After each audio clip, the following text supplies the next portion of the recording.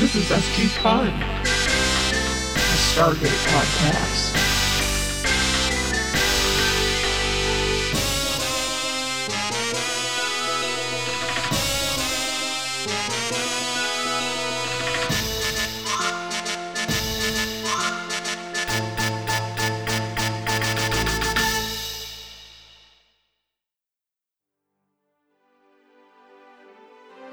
All right.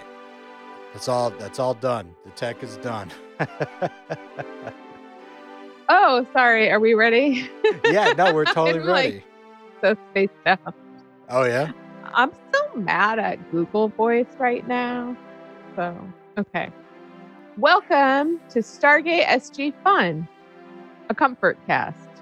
Yeah, hi, Not everybody. to be confused with a fan cast. No. I mean, I might be a fan of this show. It's too early I to might tell. be. But is this a fan cast? Sort of. No.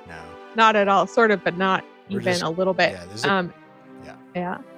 Oh, my name is Sarah, and I've never seen Stargate the movie, but I know I've seen some amount of Stargate SG-1, but not enough to remember it or have thought much about it in the last many years. And I'm Tori, and a big fan of the movie, and I had never seen the show. And so one day during the pandemic, I decided to turn it on and come for a watch the whole series. And then Sarah joined me, and then we decided to do a podcast about it. So here it is. Here you are. We're here at the Vertical Watering Hole. Welcome. One day during the pandemic, we ran all out of Star Treks. But yeah, they're making new ones, but it's going to be a minute. Not a long minute. Well, in the meantime, we have almost 10 full seasons to go through. Right? And some movies, spin-off shows. Right? Wait, there's more than one movie? Oh, yeah. Oh, we've talked about, God, how many times do I have to ask you this? There are 17 movies. Shut up. Are they There's so much fan fun. movies? Are they? Oh, no. They're not fan. Christopher Judge is in them, so they're canon and official. Is he what? Is he the only one in them? No. I think all the whoever's relevant at the time they make them is in them. They're TV movies. Yeah, I suppose you can say that. I don't really know. They're sci-fi movies, Like Are they? This is a big question I've been having about Stargate SG-1 lately. Is it a science fiction show or an Air Force show? It's military propaganda. Yeah. Except for, yeah, it kind of is, because it's like, hey, did you think the military would be like hard-nosed? Nope. You can basically do whatever your heart tells you is right. Fuck your commanding officers. That's right. Whatever show it is, we're getting there. We're still on season 1, but we're up there. We're now episode 14. Wow. That's what we're talking about today. It's called Singularity. Well, it's directed by Mario Azzopardi. He's done. He did the pilot. He did Bloodline with the one with Teal's family. Yeah. Not the best episodes, so I don't know. But yeah, here we are. We're ready to get into it. If you were doing the work now that he did back in the 90s, he would get all kinds of accolades for his ability to really capture the feel of the 90s. As if the 90s were the 80s, though. I don't know. It's Oh shit! Oh my God! What is that? Hey, Sarah? What's up? What does that mean? What's going on? It's just art. It's just artificial tension. Oh, it's loud artificial. I know. It's really it really is tense. It scared the shit out of me. So I guess now, for no reason at all, you have only 24 seconds to describe the entire episode, and it's the only way to make the alarm stop. Can we start? Oh, fuck me. Okay, here we go. start. Okay. They go to a planet, the gang does, to go look at an eclipse, but the entire, everybody's dead from a bacterial infection, except for one girl. She's fine. Carter falls in love with her. She takes her back to the base where they find like a thing in her body that's going to like basically make her a nuclear bomb. So they want to take her back, but they can't because she's a Trojan horse apparently, but they don't succeed. We're all dead. The mountain exploded. It was the girl. It was the girl's nuclear bomb. The potassium bomb. Well, it's good enough for the military. Yeah, this military.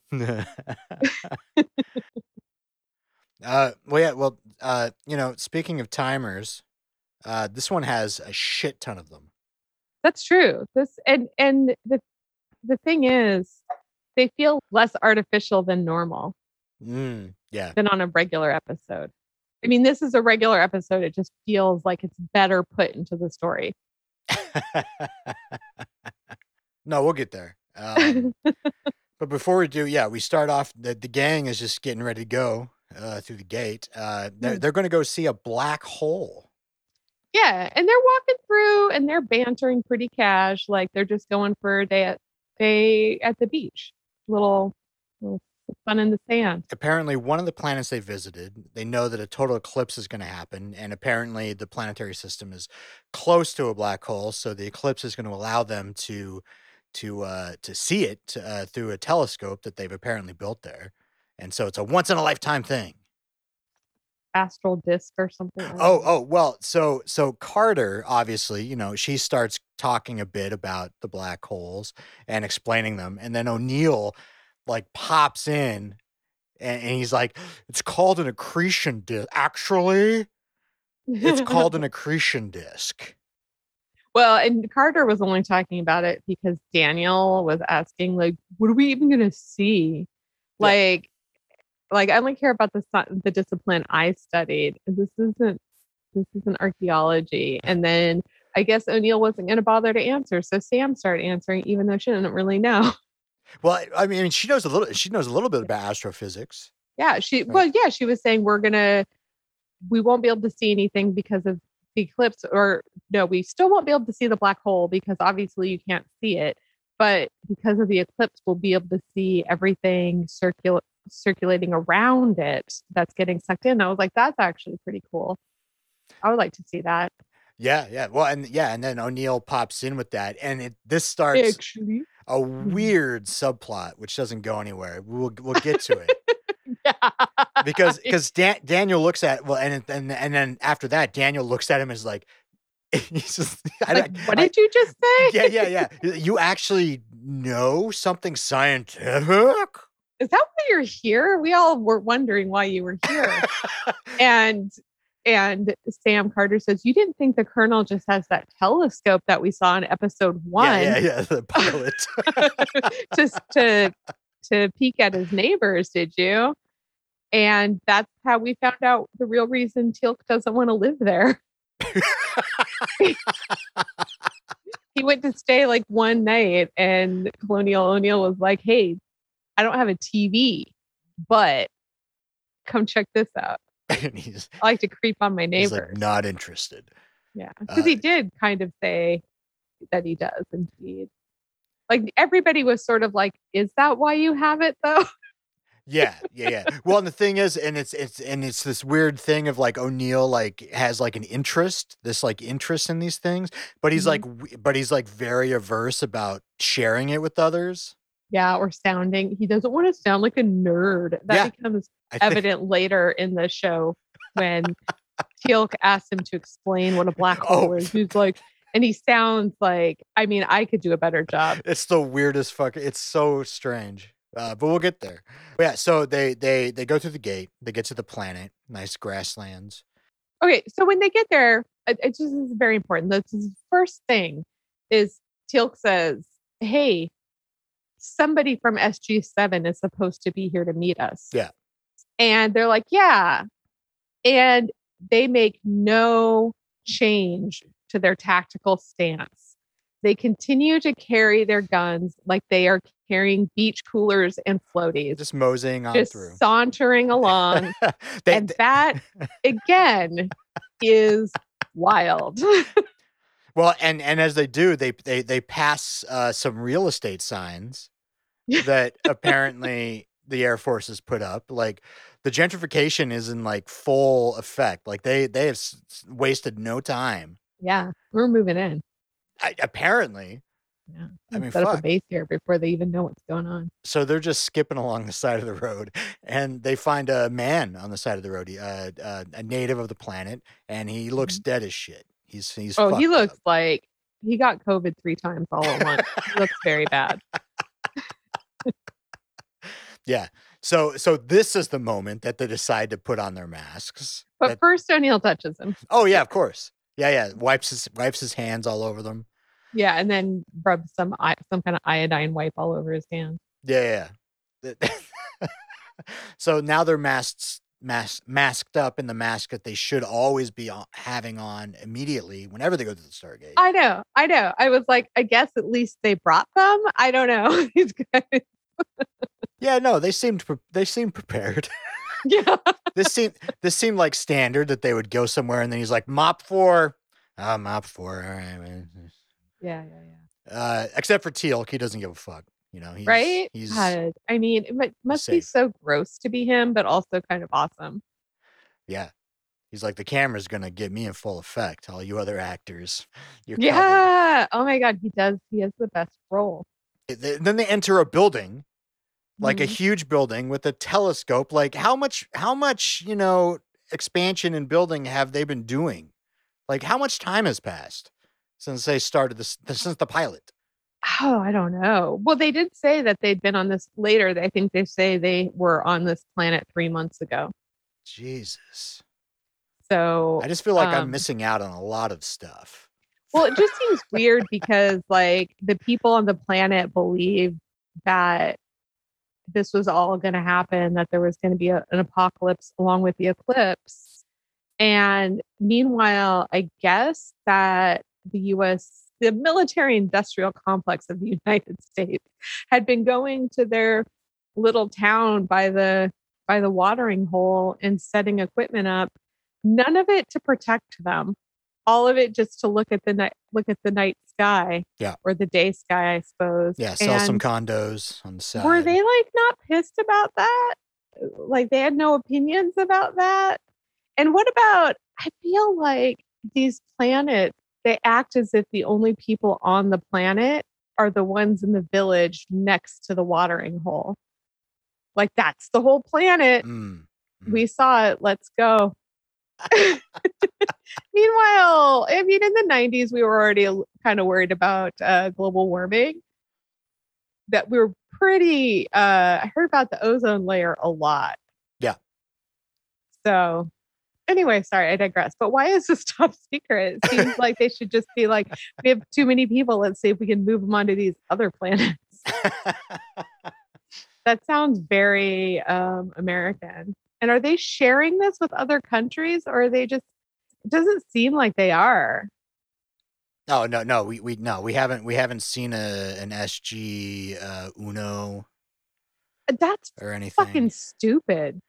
Like, and irresponsible. And can you imagine if another country had a Stargate and we're constantly making decisions about putting everybody else's government, like everybody else's societies, in jeopardy and just like whatever. So what? That's because we think we're awesome. I don't know. I don't know what to say. Finders keepers. I don't know. Do you know the only other country we found the Stargate first in a different country. Exactly. Egypt's not even in on this. All right. Well, yeah. So they go to the building and they look around, and the SG-7 team is there, but they're all dead. Mm-hmm. They look like they've all got triple COVID also. Yeah.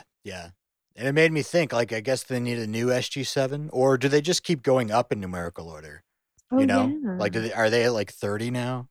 Is it sort of like there's a bunch of jerseys hanging up in the rafters of the watering hole room that are like SG2, SG7, SG9, retired. Yeah. Retired from disease or their leader decided to become a god. Whatever.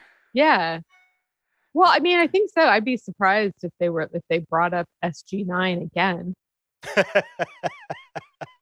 Yeah, so I guess we'll find out. We're gonna be going up to like SG48 by season you know, 3. unlike some Stargate podcasts, no spoilers here because we don't know what happened. We have no fucking clue.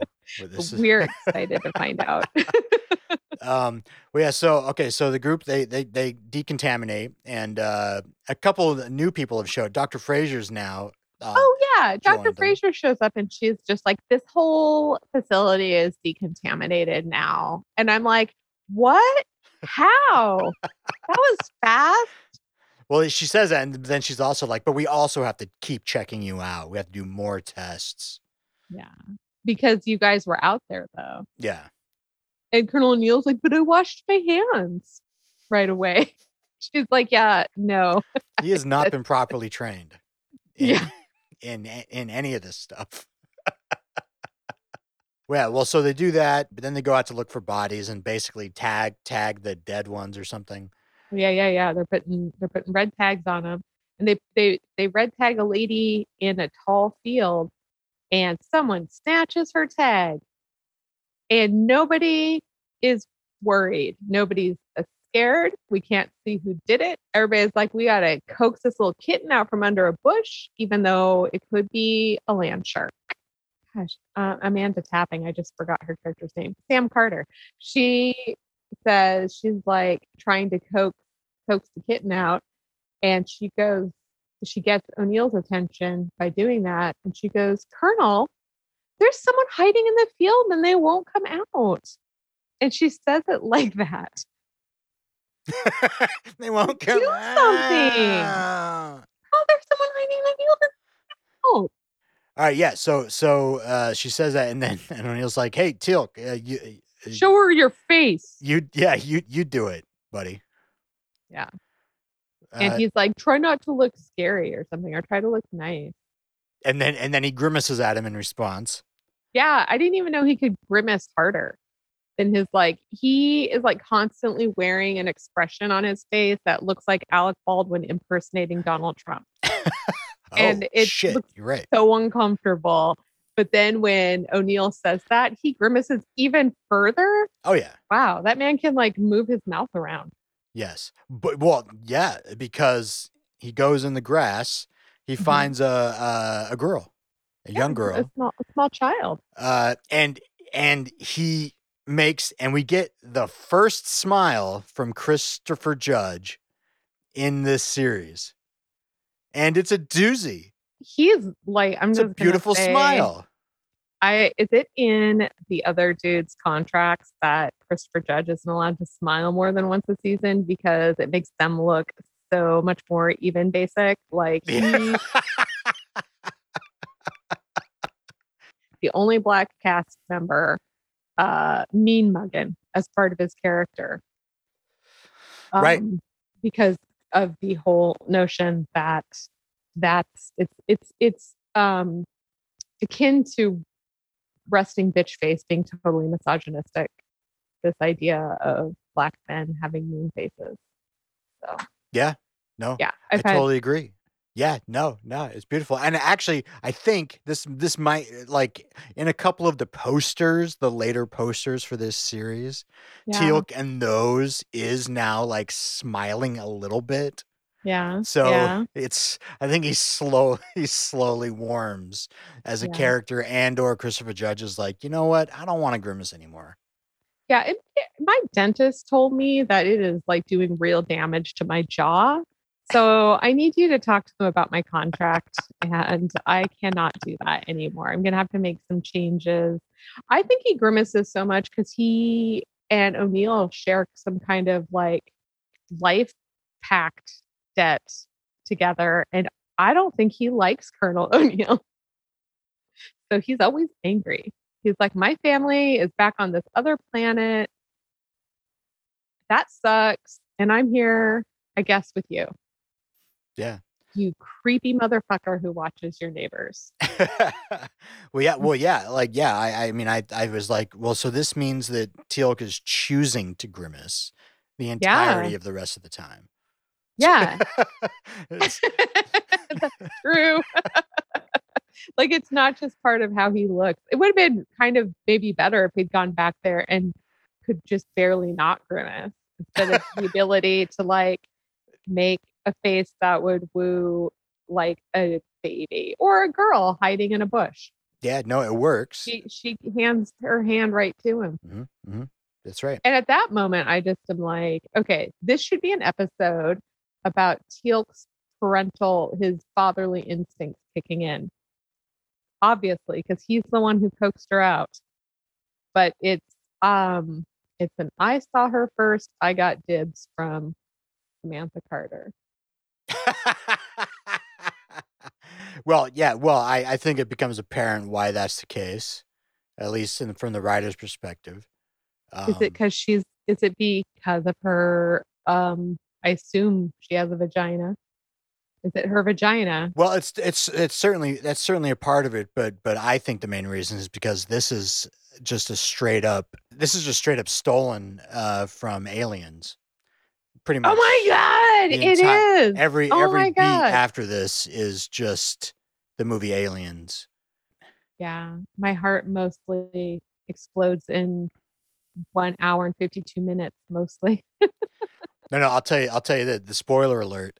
Out of all the episodes, this probably was the least comforting for me, because every 5 minutes I'd be like, "That was Aliens," or "That was The Abyss." That was something from a James Cameron movie. You fucking hacks! But oh my god, wow, that's at that. I'll be scene pointing all of them out.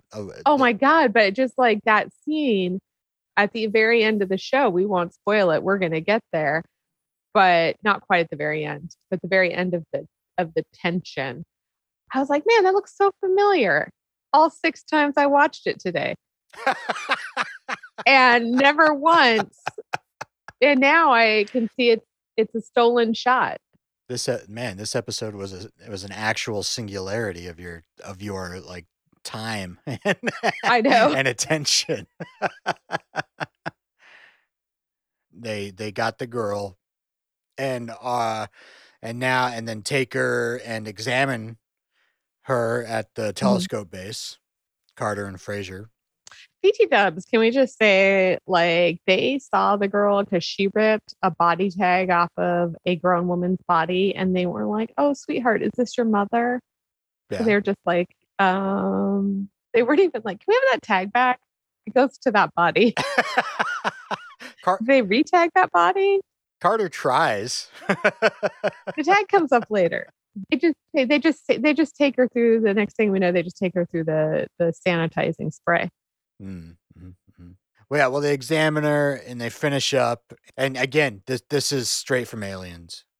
Carter tries to like talk to the girl. She's unresponsive. Oh yeah. It's just. So she tells her, "But I'll tell you my name." Yeah. Dr. Fraser says there's a bit of that whatever element the Stargate is made of. Apparently, some of it's in her blood.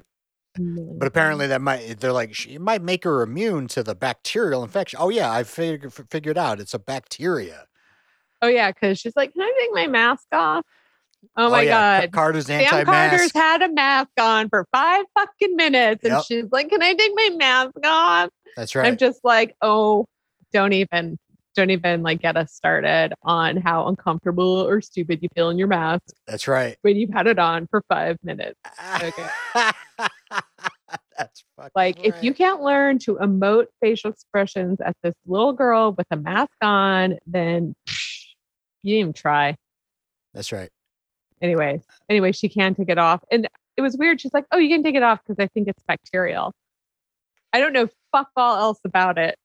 Right. Well, yeah. And she's like, "Don't get too close." And Carter's like literally 6 inches from the girl's face. Yeah. It's just they decide that they need to, this place, it's just a death zone, Mm-hmm. but apparently the building is safe.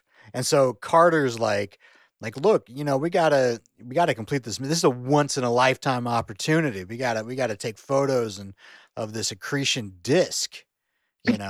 Yes. Yeah. And how is she the only one interested in that? I mean, they've already got the telescope there. Everyone else is already dead. I think O'Neill is interested, but he can't show his interest. Like, I think he is like, because when Carter's like, shouldn't someone stay behind? He's like, really?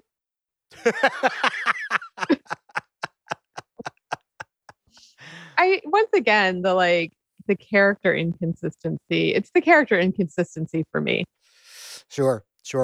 But the little girl, comes in and like goes straight to Carter. And so, and they're going to take her, and they're going to take her back. So O'Neill's like, well, you won't be staying. Right.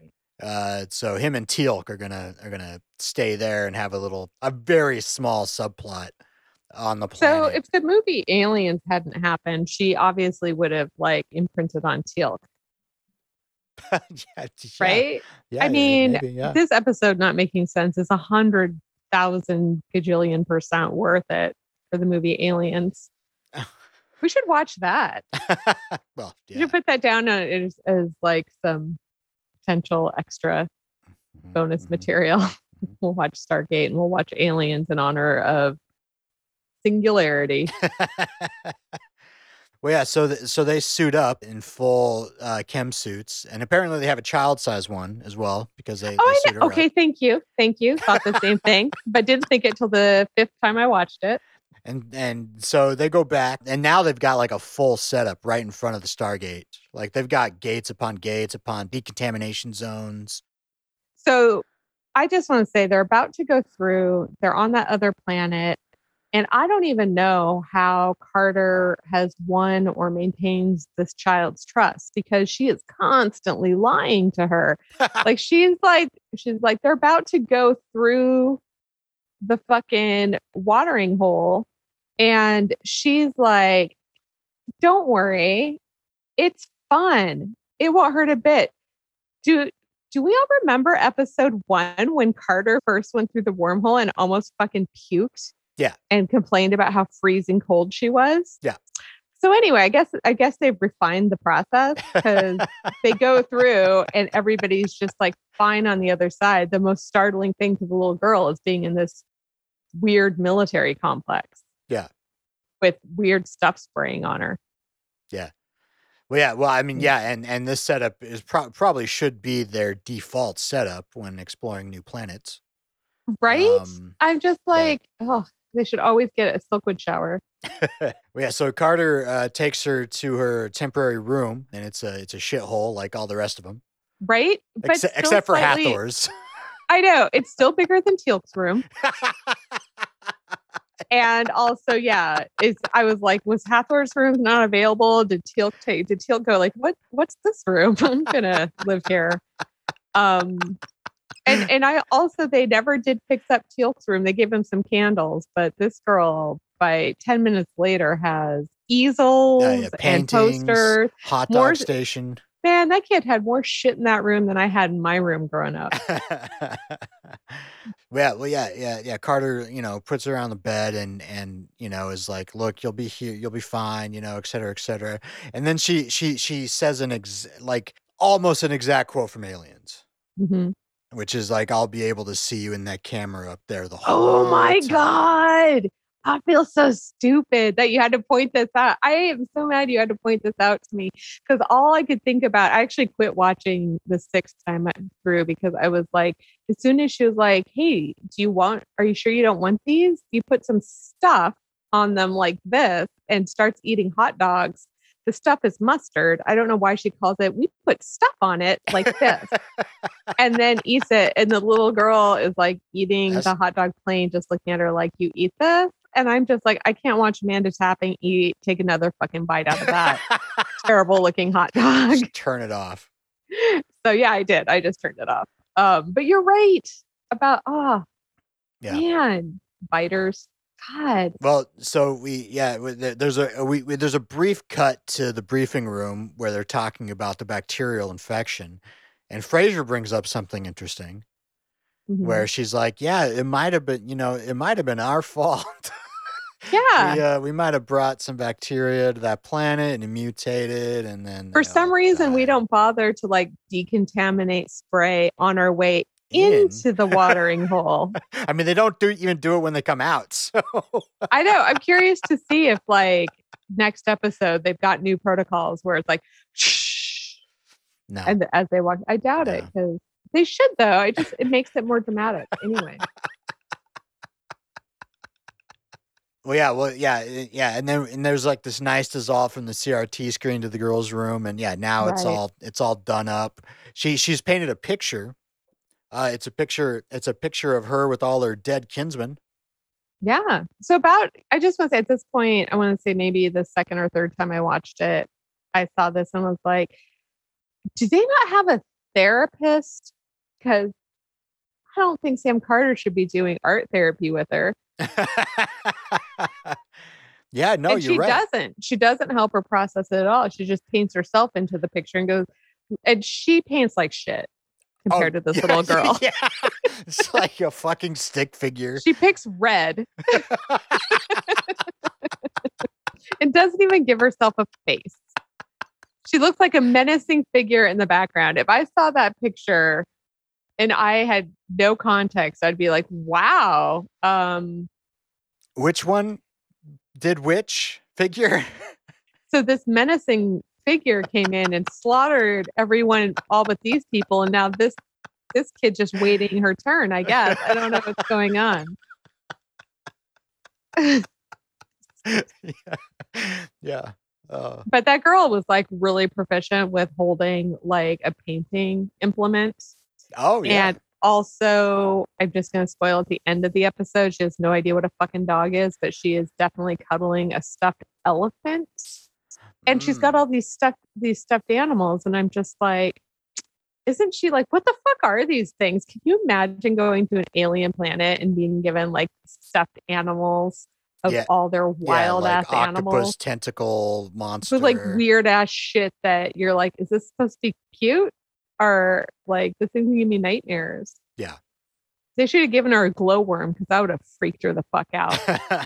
Well, and where did they just have all this shit just hanging around? I know, right? Did somebody make a Target run? Yeah, there's a Target 20 minutes away. Right. There's a lot of stuff 20 minutes away. I hope they paid $100,000 for a military helicopter to go and get those supplies. Don't forget the mustard. Yeah.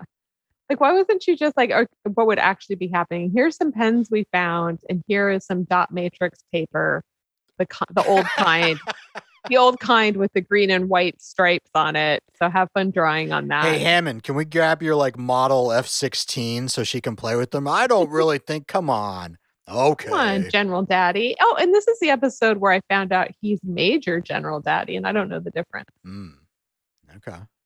It's an Air Force thing, maybe? I wondered. I thought it was a British thing, but I guess not. Yeah, just to reiterate, I know nothing about the military, so I learned it from watching this. I learned it from watching you. Yeah, I know even less about it than I thought until I heard the term Major General. Well, so there's just a quick little cut to the other planet, but I want to go there, and it's just O'Neill and Teal'c hanging out, and this is the worst pre-party of all time. Like they are both bored as fuck, and I mean, at least he could at least like teach Teal'c some card games or something. Well, and Teal'c is trying to engage. Teal'c is like, so explain again to me what a black hole is, and O'Neill's like, oh my god, it's just like a hole that's black. Yeah, I do not understand this. Like, I don't understand. He's like a fucking teenage girl who's being asked to like explain, some new app by her mom. Well, I mean, maybe I kind of got the sense that he doesn't want to sound like a nerd or something. Like he really wants to talk about it, but he won't. But he doesn't though, because then Teal'c just goes, thank you. Like it's basically okay, thanks. Well, and not to mention the fact that he doesn't even explain what a black hole is, right? Like it's like actually wrong. He knew what an accretion disk was, but he's like, Yeah. it's a hole, which it's very much not a hole. And he would know that. This is the point where I was like, I cannot explain to someone what a black hole is unless you want to compare me to Colonel O'Neill. And then I can very much explain a black hole. Yeah, it's very strange. BT Dubs, why doesn't Teal'c know what a black hole is? Yeah. I mean, spacefaring. Yeah, you're absolutely fucking right. It's so stupid. I think he does know, and he's just trying to make conversation because you're right. This He's is the worst bored. retard. Yes, he's bored. And His O'Neill candles aren't with them. right. And O'Neill is impossible to engage. Another reason why they didn't even bother to show us him staying at O'Neill's house. He went for a night. O'Neill was creepy and then boring. And he was like, Yeah. I will just go back to my candles in myself. Yeah, he's been grimacing ever since that night. Yeah. Who knows what else happened? What else will be revealed over the season? He was like, I would do better at darts if you told me how to play. And O'Neill's just like, just play, just throw the stuff. Right? Yeah. Yeah, well, yeah, we cut back to Earth, and it's the girls' room. Jackson comes. He comes to babysit. He's trying to give Carter some breathing room. Oh my God. This is a moment where I suddenly was like, oh my God, why don't these two get together? I'm shipping the Carter Jackson Oh, okay. relation. Suddenly I don't mind it. Like, you're gonna maybe hear me stop shit talking him. It was very soap operatic, but still it was very nice. He was like, do you want me to help you? I'll take on some of this. I'll stay with her. And she's like, I really want to do this. And he goes, I guess the thing I'm trying to say is that you don't need to do it alone. Yeah, I mean, that's pretty much all he does this episode is just sort of like just sit in the background with a book And be supportive. It's like, I'm here, just I'll ring me in, coach. Like, in any other episode, I'd be like, yeah, he's just in the background going, does anybody need me? Does anybody need me? But in this episode, I'm like, oh, he's just in the background being like really supportive and saying like, hey, I'm here for you. Yeah. So Carter says that, and the girl speaks for the first time. She's like, please don't go. My name is Cassandra. She's Also, finally why is her name interacting. Cassandra? Her name might as well have been like Brittany. Yeah, I mean, what? I don't think they went. I don't even think they actually went to an actual different planet. I think they just went south. I think this is like on the coast of. This is like the Gulf of Mexico somewhere. Right. That's what they don't know is there's random stargates on Earth, and it's all been a big prank. Yeah, they just went to Cape Canaveral. Like, Oh my God, I love that idea. That's all a big prank that these guys, that they really are. The reason we think they're bad at military is they really are all the fuck ups. And so they've just been given this prank assignment. Very elaborate though, because it did involve like wormhole technology. Yeah, at the very end of this series, it's just they go see General West, and he's like, you didn't actually think there was a real thing like a Stargate, did you? Wow. It's like, oh, well, Wow, you guys. I mean, They did. I think they did. we were only going to do the experiment for like 2 weeks. We decided to go 10 seasons. It was just so funny. Although Teal'c's cool. Teal'c, you're a colonel now. Yeah. Wait, yeah, but then it's like, where's Teal'c from? Teal'c's in on it. Oh yeah. Yeah, Teal'c's in on it. I can't believe these people are still. That's why he's always grimacing, because he's playing. That's the character he's playing. Yeah. That's also why he doesn't want to live with O'Neill, because he pretends to spend the night in the mountain, but he gets to go home at the end of the night. And it's a with the actors. sweet fucking pad in the Denver mountains. Yeah. So she's finally interacting, and it's good. Carter's happy. But then the girl like starts. I don't know. She says her heart hurts. She says she's in which pain. I expected Carter to be like, "Oh, honey, I know you lost your mama." That's the dumb shit I would have said. Like, oh, yeah, sometimes mine hurts too. Because she's like, I hurt. And she's like, where? And she just puts her hand on her heart. And you're like, oh, yeah, you should be sad. It'd be like really weird if you weren't sad. Well, yeah, well, so she takes her back to Dr. Fraser, and she's like, I can't really find anything. But then the girl goes into cardiac arrest, Yeah. and Fraser and her crew get to work. And then Carter, like, who should know what she can do is get the fuck out of the way. It's like, what do I do? You know, she's just standing there. Yeah, she actually says, "What should I do?" in this really like freaked out voice, which I guess is meant to let us know how attached she is to this kid she barely knows. Sure, yeah. I mean, but like, why not one of the characters who actually has children that they miss or has lost children that they miss? You know what I'm saying? Is it because it's a gender thing? Because I feel like this kid is the same age, like the right age for Colonel O'Neill and Teal'c to be like, oh, I want to be part of this. Yeah. But they're trying to revive her. They're giving her the jewel shocks. And again, well, and this isn't Aliens, but it's very much reminiscent of the scene from The Abyss, another James Cameron film, where they're like doing it, and then Dr. Fraser's like, shh, shh, shh, shh, shh. I mean, it's the exact same thing. Yeah. And they find something in her chest. Yeah, I apologize for only having seen The Abyss once or twice. Oh, great movie. I believe you. But yeah, something's in her chest. We're back to Aliens. Don't worry, we didn't stray too far. No, is that what's in The Abyss? Is there something in her chest? Or No. Aliens We've gone back to Aliens. Okay, yeah. I know it's like kind of sounds like a mechanical second heartbeat. So yeah, so now they're going to perform surgery on her. They just keep going back to the operating table. Right. She's lost consciousness and apparently never regains it in the interim, as far as we know, because now she's just on they intubated her really fast. They had to because did they? Well, it's because on the other planet, like when they were just sitting there bored, O'Neill says that they got 8 hours to go. So this is all happening in a very short, just hours.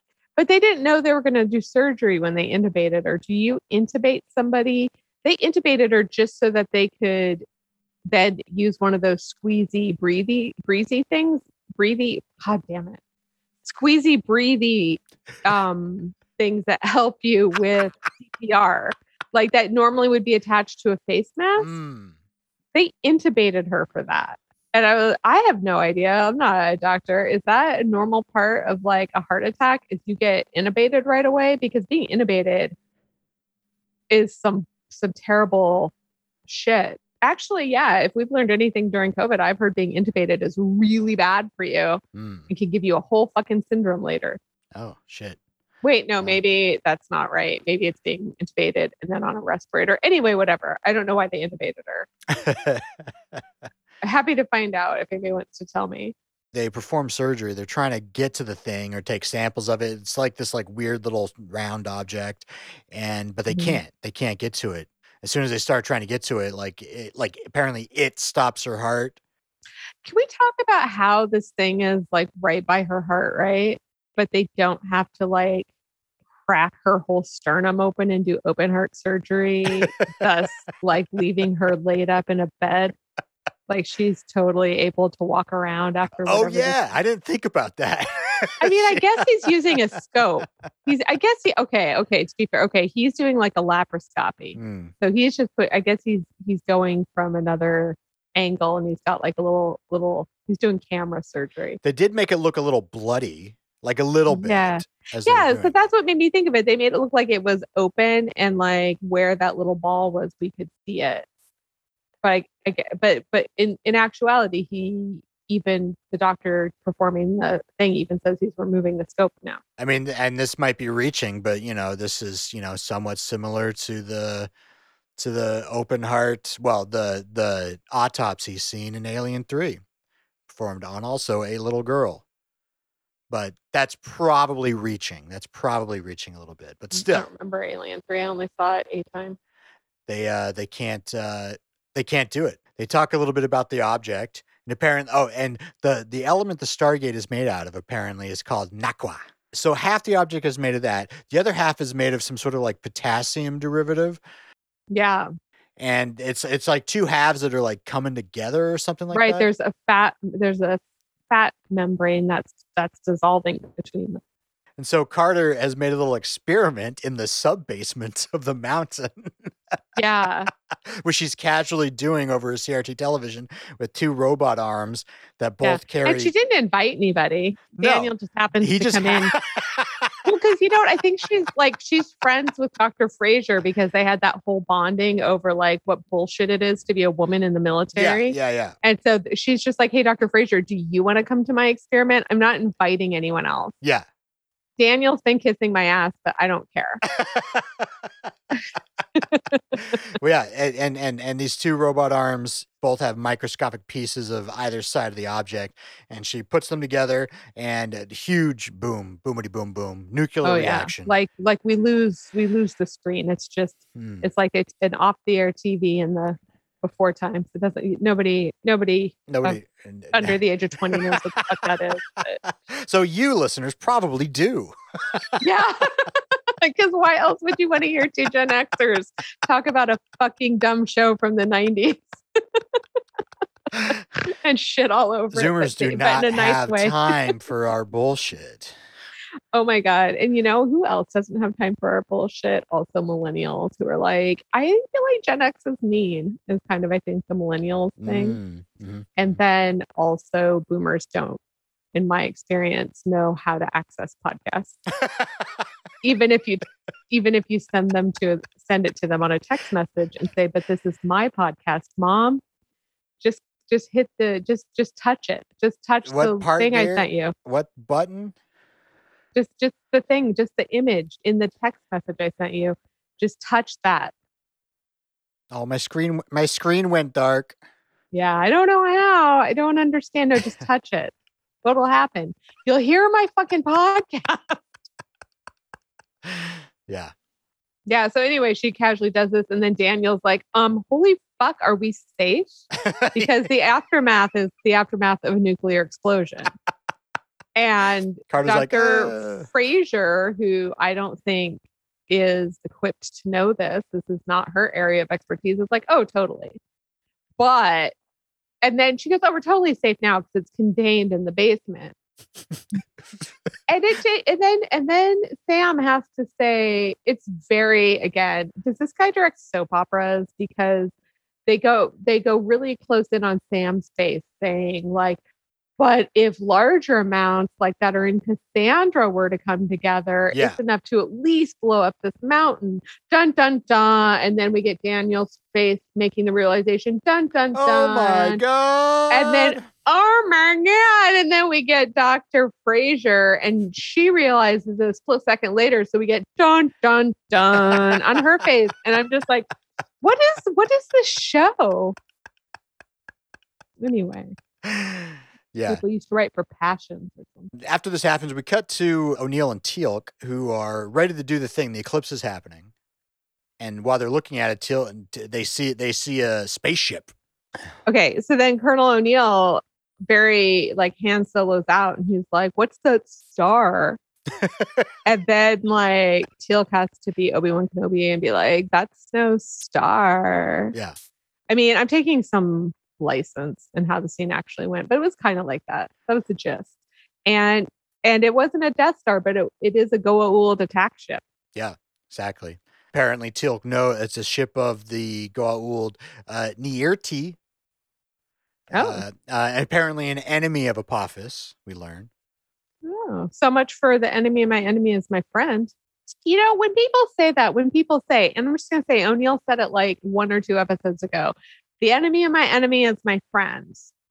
He said it in the Hathor episode. Oh, so the last fucking episode. And did anybody ever think maybe the enemy of my enemy is my enemy's friend because I'm also both their enemy? That's what's going on here. That's the dynamic here. It's not mutually exclusive. Yeah. He Nierti is a dick to everybody. Yeah. Apparently. We haven't even met the Goa'uld. Right. Yeah, well, so then we come back to Earth, and this is a little weird because they're now in the briefing room, and apparently they somehow came to this conclusion that the girl is a Trojan horse. Oh, that's what Daniel called her. Yeah, Nice, Daniel. that Glad you this- could show up. this was a setup I mean, it feels to me a bit reaching that they could realize this, that Yeah, it was a pretty fast realization. Like Colonel O'Neill and Teal have to like book ass to the Stargate. So I don't even know if they got their pictures that they were hoping to get. oh yeah, no, every mission they've been on has failed. So I'm sure not. Shoku should be called mission failure.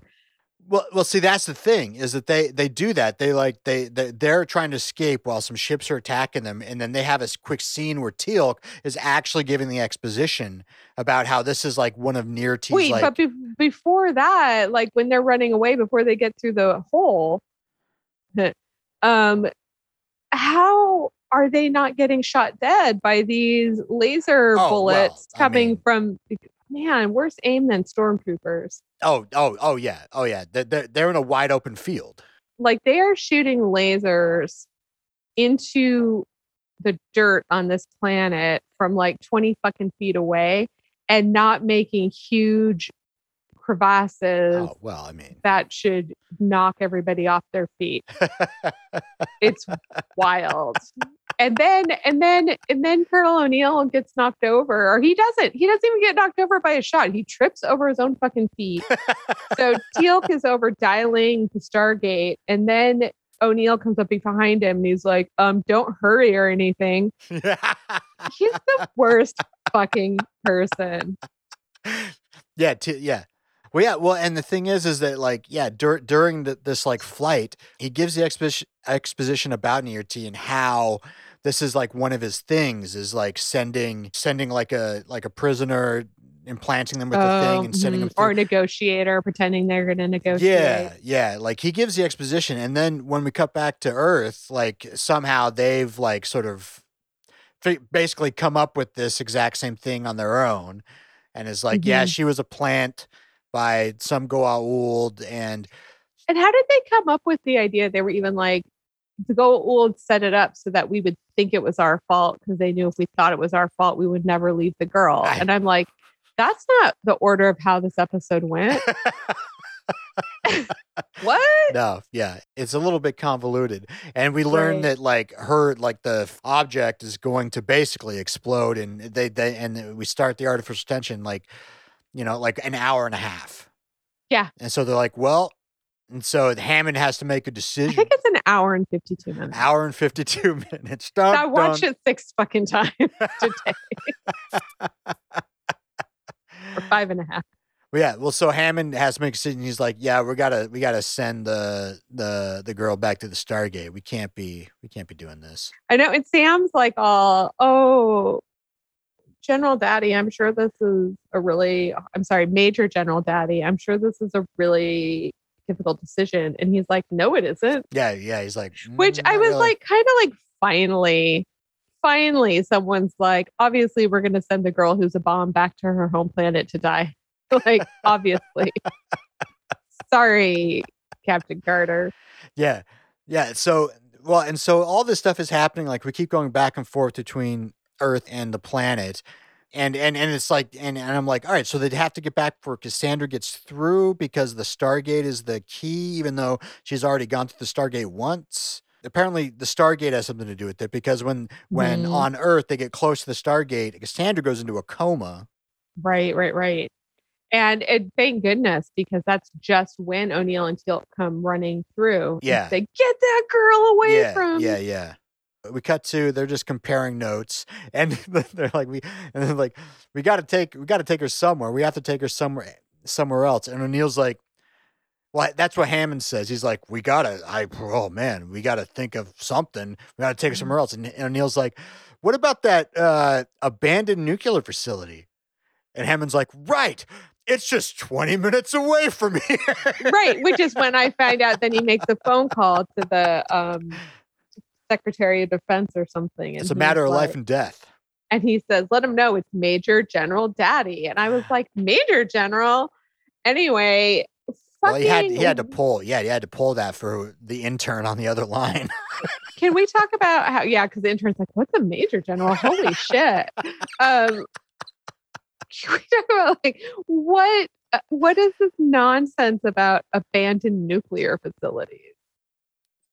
Yeah, in the Colorado mountains. Yeah, sure. Okay. Away from. Well, it's just like Hammond's like, what? I'm just flabbergasted. Where are we gonna? It's like he didn't know. He didn't know about the abandoned nuclear facility. Literally 20 minutes away from this super remote location. Right, and also, how is it abandoned? Come on. Like, I used to work on an Air Force base, and we got no cell reception because it was a former NORAD site. They don't say, let's just stop using this, fuck it, and walk away. They always repurpose shit. So they would use it for training or something, or storing nuclear materials. If you could store a nuclear bomb little girl in there, you could certainly store some nuclear waste. Yeah. Well, so they head out to the facility. Cassandra's still in a coma. I'm sorry. In this universe, is it our universe? Are they pretending that we've gone post-nuclear energy? Like, what the fuck is going on? Okay. Yeah, please proceed.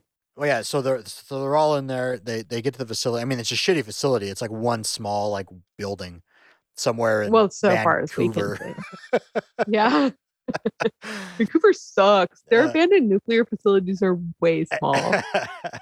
So they go in, they get to like the main elevator shaft. Carter's like, I'm taking her down in the elevator myself. Well, O'Neill's like, I'll take it from here. There's constantly men trying to take this little child away from her, which is maybe they did grow fond of her, but Carter's like yeah, she's just not. She's Carter's bogarting. Just like, fuck off. She picked me. Get over it. The dog, they treat her like a rescue dog. So I was just gonna say, the dog picked me. It likes me best. Deal with it. Well, so we get some more time tension where O'Neill's like, you got 3 minutes. It takes 3 minutes to get down there, and you have 4 to get back up. So you got to go down there, just kind of shove her into the containment room. You have 4 minutes to be like, I pat your hair, I pat your hair, I pat your hair. Okay, bye-bye. And it's terrifying, the room they take her to. Well, before they do that, they get into the elevator and start going down. And again, it looks like aliens. But yeah, so Carter and Cassandra get all the way down there. And Cassandra wakes up while the further down. She gets, because she's now like insulated from the gate. Yeah. And you know what? Okay, so this is the thing. With all my fuck this episode nonsense because of their hackery, I do have to say, at this point, this is kind of tense because we're getting a pretty emotional Sophie's Choice on our hands here. This is a pretty. I was legitimately like, man, what's Carter? Is she just gonna abandon the kid? Like I think this is a pretty. Oh, it's pretty intense. Like I do. Here's what I think. I will say this, and I'm surprised you usually bring this up first, but the actress Amanda Tapping does a very good job. Oh yeah, and she this kid is like, you promised you would never leave me alone, but actually that's not what she said. She said, you're not alone anymore. You are now, though. You will be. And I'm going to be with you in spirit, but you're about to like go nuclear, and I have to get the F out of here. So she does. And she does abandon her. And the only reason. Oh, and she just falls apart in the elevator. Yeah, no, yeah. And it's very emotional. It's very intense. She does a great job of falling apart. And she does a great job of being in the elevator, falling apart. And then her face, you can see her start to make some connections. And then she reverses course and starts going back down. And the only reason she does is because she's like, oh, wait, I'm not going to die. I shouldn't abandon this child. Well, I mean, look, well, yeah, she speaks later that like she kind of like figured out that she might be safe.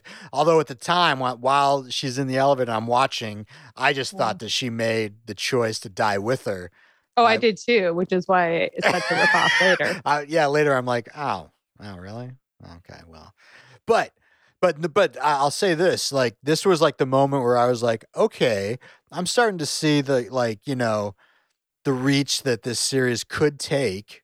Like it could go into moments like, they're not afraid to really go into moments like this. This is real television. It's a very Star Trek moment, really, where like a crew member does something they're not supposed to do out of like just pure like, connection.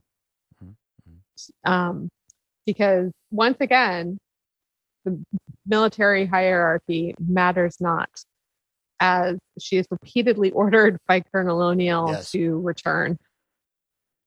Yeah, well, and that's another thing. Yeah, because he like looks over at the gang, and he's like, why don't you guys clear out of here? And like, cuts to like Teal'c, and he's just like, he just stares at him. He's like, I'm not going anywhere. Jackson's like, no, I'm not going anywhere. And that, this is a good team building episode. You know what though? I was thinking the best thing that could have happened, what I would have really enjoyed in this scene, if Teal'c had gone, shrugged her shoulders and said, yeah, see you guys later.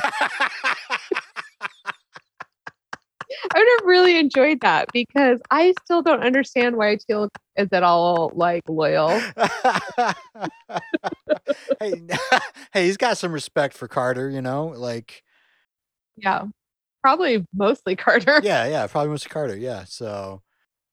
But like, are they friends? Because again, he lives in a cell in the mountain. They are friends. They go to the park later. Oh, does he go? Yeah, he does. Okay. I don't remember. You'll have to tell me what he's wearing on his head. Oh, I'll probably just show you. Okay. All right. Yeah. So yeah, they're like not doing it. And so, yeah, so we watch, we're watching, like, there's several like digital signs that we're watching. We're watching the elevator signs go down. Design is a copy from Aliens. Yeah, totally. Yeah. O'Neill keeps looking at that sweet watch that Teal'c covets. So they watch the elevator go down. Carter's actually obviously going to stay with the kid. The timer for the object runs out. And also right before it runs out, O'Neill can hear them, and Cassandra's like, "Are we going to die?" And Sam is holding her really tightly, like she's scared, but she goes, "No, we're not going to die." That's true. Yeah, and she sounds very certain. But I thought she was lying to her. Me too. Because she lies to her all the time. Yeah. Again, I'll be with you forever. It's no big deal to go through the wormhole. We're not gonna die. Every kid on Earth has a dog. Yeah, no, wait, that's not her lie. No. About that lie. Everyone's lying to her. Yeah. Yeah. This kid is gonna be really ostracized. So the time ends, and like the lack of payoff with our time tension segment, nothing happens. Nothing happens. Oh my God, what would the payoff be with our time segment? Like, oh, thank God, the podcast was only 5 minutes long. Basically, they said what they were doing, and then it was over. Like, if we can't get through the 24 seconds, then we just quit. No podcast. That's right. Yeah, nothing happens. And then they all I would have been like, well, let's just keep her there for a while. Yeah, their math could have been wrong. Well, what's weird is, so now that device, those two elements have fused together that everyone's so worried about.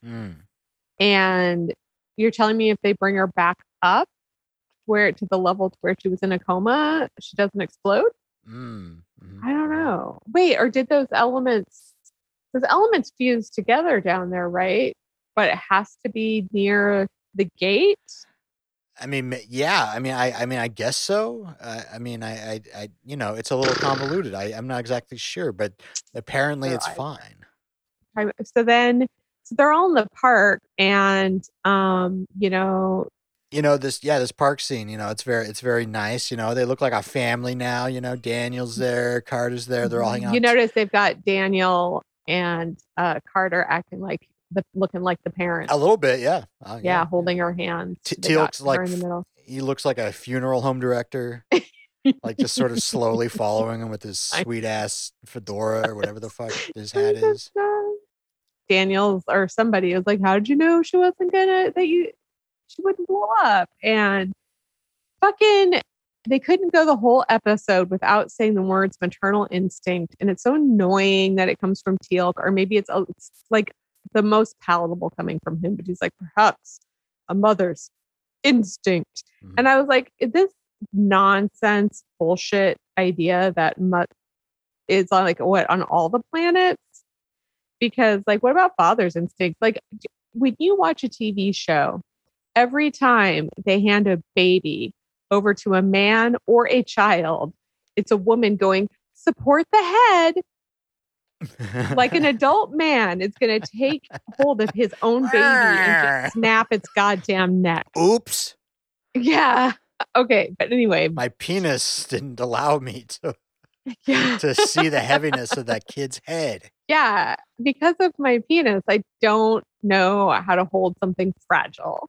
But so like Carter says to Teal'c, oh, very subtle, but no, she's going to stay with Dr. Fraiser until we can find somebody who has like the clearance level and wants a kid. And I'm like, Dr. Fraiser, her interest in this child has only ever been clinical. Yeah. And does she even have time? Like like, why does she have more time than Sam? And then like, is the idea, are we supposed to imagine she's got like a husband at home or something that makes her suitable? Or like, why doesn't Sam want her? She doesn't. She's divorced, as known from the last episode.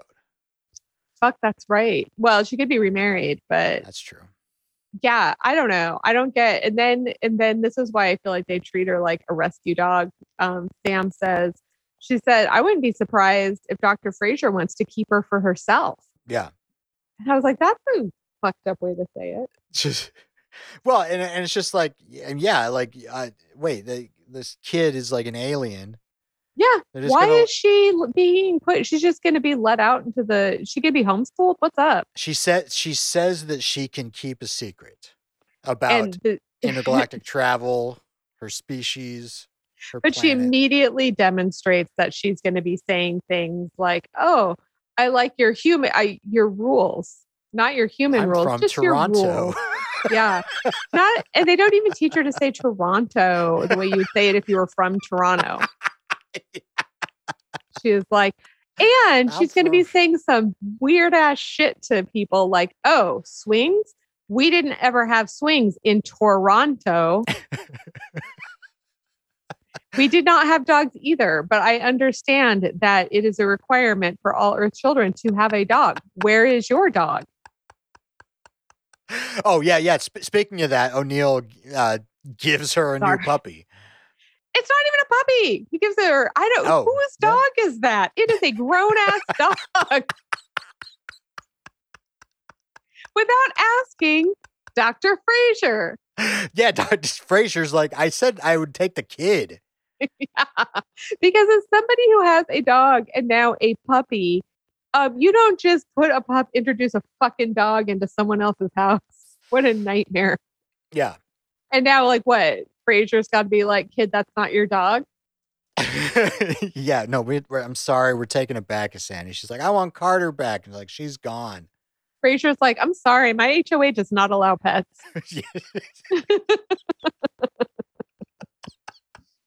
We got some real nosy Nellies here, so they'll know. Well, and that's it. That's the end of the episode. Yeah, hey, Tori. Yeah. Were you comforted? Well, like I said earlier, I was not comforted for the majority of this episode. Yeah, just too much stealing from JC. Yeah. Blatant. Like, I just kept yelling at the television. But towards the end, I warmed up to it a little bit because I think they did because it was tense and some good acting and I felt that it showed that that this series could be something, it could be dramatic, it could be legitimately character-driven drama. So that gave me hope. And so I think in the end I was comforted, but it took a bit to get there. What a roller coaster ride you went through. You went on. What about you, Sarah? Were you comforted by the singularity? Honestly, I want to end every episode by saying I was comforted because I feel like I talk shit about the show the whole way through. And so I always feel like I redeem myself by saying I was comforted at the end. But man, I don't like fucking whole ass episodes about kids. Oh, yes. Yeah, we've talked about this, listeners. Yeah. This is a theme that's come up before. So, right. Oh, fuck. Yeah, sorry. I think we had a episode of our last podcast where we had to talk about an episode of The Greatest Generation, the butter knife battle. Yeah. So I guess also it just was so cheesy. And I was like, Sam Carter does not seem like she would be interested in kids, and neither does fucking Dr. Frasier.